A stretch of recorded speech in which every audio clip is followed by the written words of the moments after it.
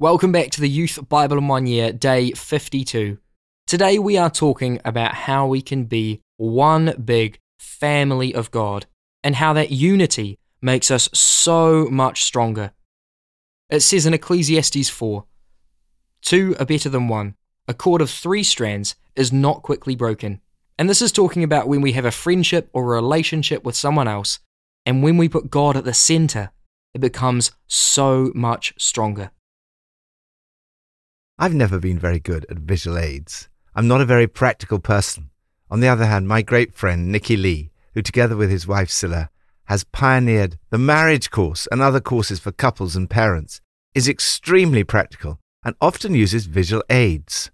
When he's speaking at weddings, he sometimes uses a visual aid to illustrate the passage in Ecclesiastes 4 where the writer says, 2 are better than 1. A cord of 3 strands is not quickly broken. As a picture of marriage, Nicky takes 2 strands of different coloured wool and weaves them together.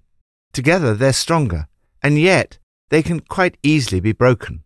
Then he takes a 3rd strand of nearly invisible fishing line. With the 3rd strand, it is almost impossible to break the 2 pieces of wool. I did try to use this illustration once, but for reasons I cannot remember, it went horribly wrong. The point that he makes so well, and that comes out of the passage in Ecclesiastes, is that while friendships and marriages are wonderful gifts, having God at the center of a friendship or marriage provides an invisible thread of enormous strength. In today's passages, we see how 2 are stronger than 1 in marriage, mission, and ministry. From Proverbs 5. Drink water from your own cistern, running water from your own well. Should your springs overflow in the streets, your streams of water in the public squares? Let them be yours alone, never to be shared with strangers. May your fountain be blessed, and may you rejoice in the wife of your youth, intoxicated with her love. For your ways are in full view of the Lord, and he examines all your paths. Marriage. 2 become 1. This is a wonderful picture of marriage as a source of blessing, rejoicing, love, grace, satisfaction, and romance. It's a beautiful description of marriage in which 2 people become one flesh. Part of its beauty lies in its exclusiveness. The writer used the evocative image of a spring, well, or fountain to describe the delight of sexual union. However, it is a delight that is grounded in exclusiveness, and he stresses this 4 times. The greatness of the emotional and physical love between a husband and wife, enduring intimacies, is contrasted with the cheap thrills or dalliance with a promiscuous stranger. That is why the writer warns so strongly against adultery. Be aware, he says, that God is watching, and the path that leads to adultery is evil, wicked, sinful, foolish, and leads to death. We see an example of this in the New Testament passage, where it was Herod's adultery that led him to murdering John the Baptist. While the fact that our ways are in full view of the Lord is a warning against adultery, it's also a reminder of the strength that comes from having the Lord involved in a marriage as the 3rd strand of the cord. God's love for us is the best example and guiding principle of how we should love one another. Thank you, Lord, for the difference that the 3rd strand, the presence of Jesus, makes to a relationship. Thank you that 2 are better than 1, and that a cord of 3 strands is not quickly broken. New Testament from Mark 6. Then Jesus went around teaching from village to village. Calling the 12 to him, he began to send them out 2 by 2, and gave them authority over impure spirits. They went out and preached that the people should repent. They drove out many demons and anointed with oil many people who were ill and healed them. King Herod heard about this, for Jesus' name had become well known. Some were saying, John the Baptist has been raised from the dead, and that is why miraculous powers are at work in him. But when Herod heard this, he said, John, whom I beheaded, has been raised from the dead. For Herod himself had given orders to have John arrested, and he had him bound and put in prison.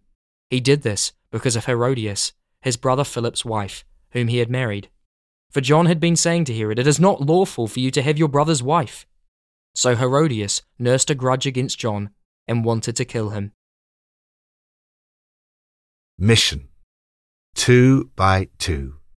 Marriage is not the only answer to aloneness. Although marriage is a great blessing, we're reminded here that we do not need to be married to know community or completeness. Jesus was not married, and he was the most complete human to have ever walked this earth. He modeled another way of wholeness. Jesus went around doing the stuff, to coin a phrase used by John Wimber. Then he sent his disciples out to do the same. They went out and preached, drove out demons, and healed the sick. It's significant that he sent them out in pairs, 2 by 2. This kind of mission can be very lonely if you're on your own. It's so much better to go out in pairs. It must have been great fun and deeply satisfying to go out together and preach the gospel, drive out demons, and anoint the sick with oil, and see them healed as a result. They preached with joyful urgency that life can be radically different. Right and left, they sent the demons packing. They brought wellness to the sick, anointing their bodies, healing their spirits. They did it together. By contrast with these disciples, poor John the Baptist had been on his own in prison. We see in him a striking example of moral courage in speaking truth to power. He'd been saying to Herod, "It's not lawful for you to have your brother's wife." He did not hesitate to incur the wrath of the great and powerful, as often as was found necessary. Herod liked to listen to John. He felt better after a good sermon. But there was one thing in Herod's life that he refused to give up: his adulterous relationship with Herodias, who, not surprisingly, held a grudge against John and wanted to kill him. This made Herod morally weak, and it stopped him from enjoying a relationship with God. Herod, like Pilate with Jesus, was not keen to order the death of John the Baptist. But Herod made a foolish offer and found himself in a position where he would have lost face had he not gone ahead and ordered John the Baptist's execution. While John the Baptist had followers, he had to face prison and execution alone. Jesus sent his disciples out 2 by 2. Jago Wynne, author of the book Working Without Wilting, talks about pastoring midweek gatherings for people working in London. He says that those who came by themselves from their workplace as isolated Christians generally look weary, struggling with the pressures of working life. On the other hand, those who had found other Christian colleagues and who came to the services in groups of 2 or more were almost universally far more upbeat and radiant. Jago writes, "If we are isolated Christians in our day-to-day environments, whether that is the workplace, or school, or university, or home, it's good to pray for the Lord to provide us with another brother or sister in Christ. Even their mere presence can be a source of encouragement to keep going in serving the Lord in life and in mission. As the writer of Ecclesiastes says, 2 are better than 1. If either of them falls down, one can help the other up, but pity anyone who falls and has no one to help them up. Though one may be overpowered, 2 can defend themselves. A cord of 3 strands is not quickly broken." This verse is often used to illustrate the importance of friendship and unity in marriage, but the original context of this verse is actually that of friendship. Thank you, Lord, for friendship. Thank you that you do not send us out on our own. Thank you that as we go out 2 by 2, we know that there is a third cord also. You said, "Go and make disciples of all nations," and surely I am with you always. Old Testament, from Exodus 29 and 30. This is what you are to offer on the altar regularly each day, 2 lambs a year old. There I will meet you and speak to you. They will know that I am the Lord their God, who brought them out of Egypt, so that I might dwell among them. I am the Lord their God. Ministry, 2 lambs. The elaborate ceremonies we read about in this passage emphasize the meticulous care with which a holy God was to be approached. It was the outward adorning that gave the priests glory, beauty, and holiness. In the New Testament, the garments that lead to inner beauty and holiness come from God's Spirit in your heart. In these Old Testament ceremonies, everything had to be multiplied. That is why they needed 2 rams, 2 gold rings, and most significantly, 2 lambs. The multiplication of implements and sacrifices was a sign of God's greatness. They pointed to the inadequacies of any animal sacrifice or ritual to truly bring us to God. 2 is better than 1, but it's still not enough. The writer of Hebrews tells us that all these regulations have been set aside. The former regulation is set aside because it was weak and useless. Instead of 2 lambs, 1 perfect lamb was sacrificed for us. Jesus, he sacrificed for their sins once for all when he offered himself. We no longer need a multiplication of sacrifices. Atonement was necessary and required the blood of the atoning sin offering. Jesus shed his own blood for us. Paul describes his death on the cross as a sacrifice of atonement. It was only through sacrifice that the priests could approach the altar to minister. Ministry means service to God.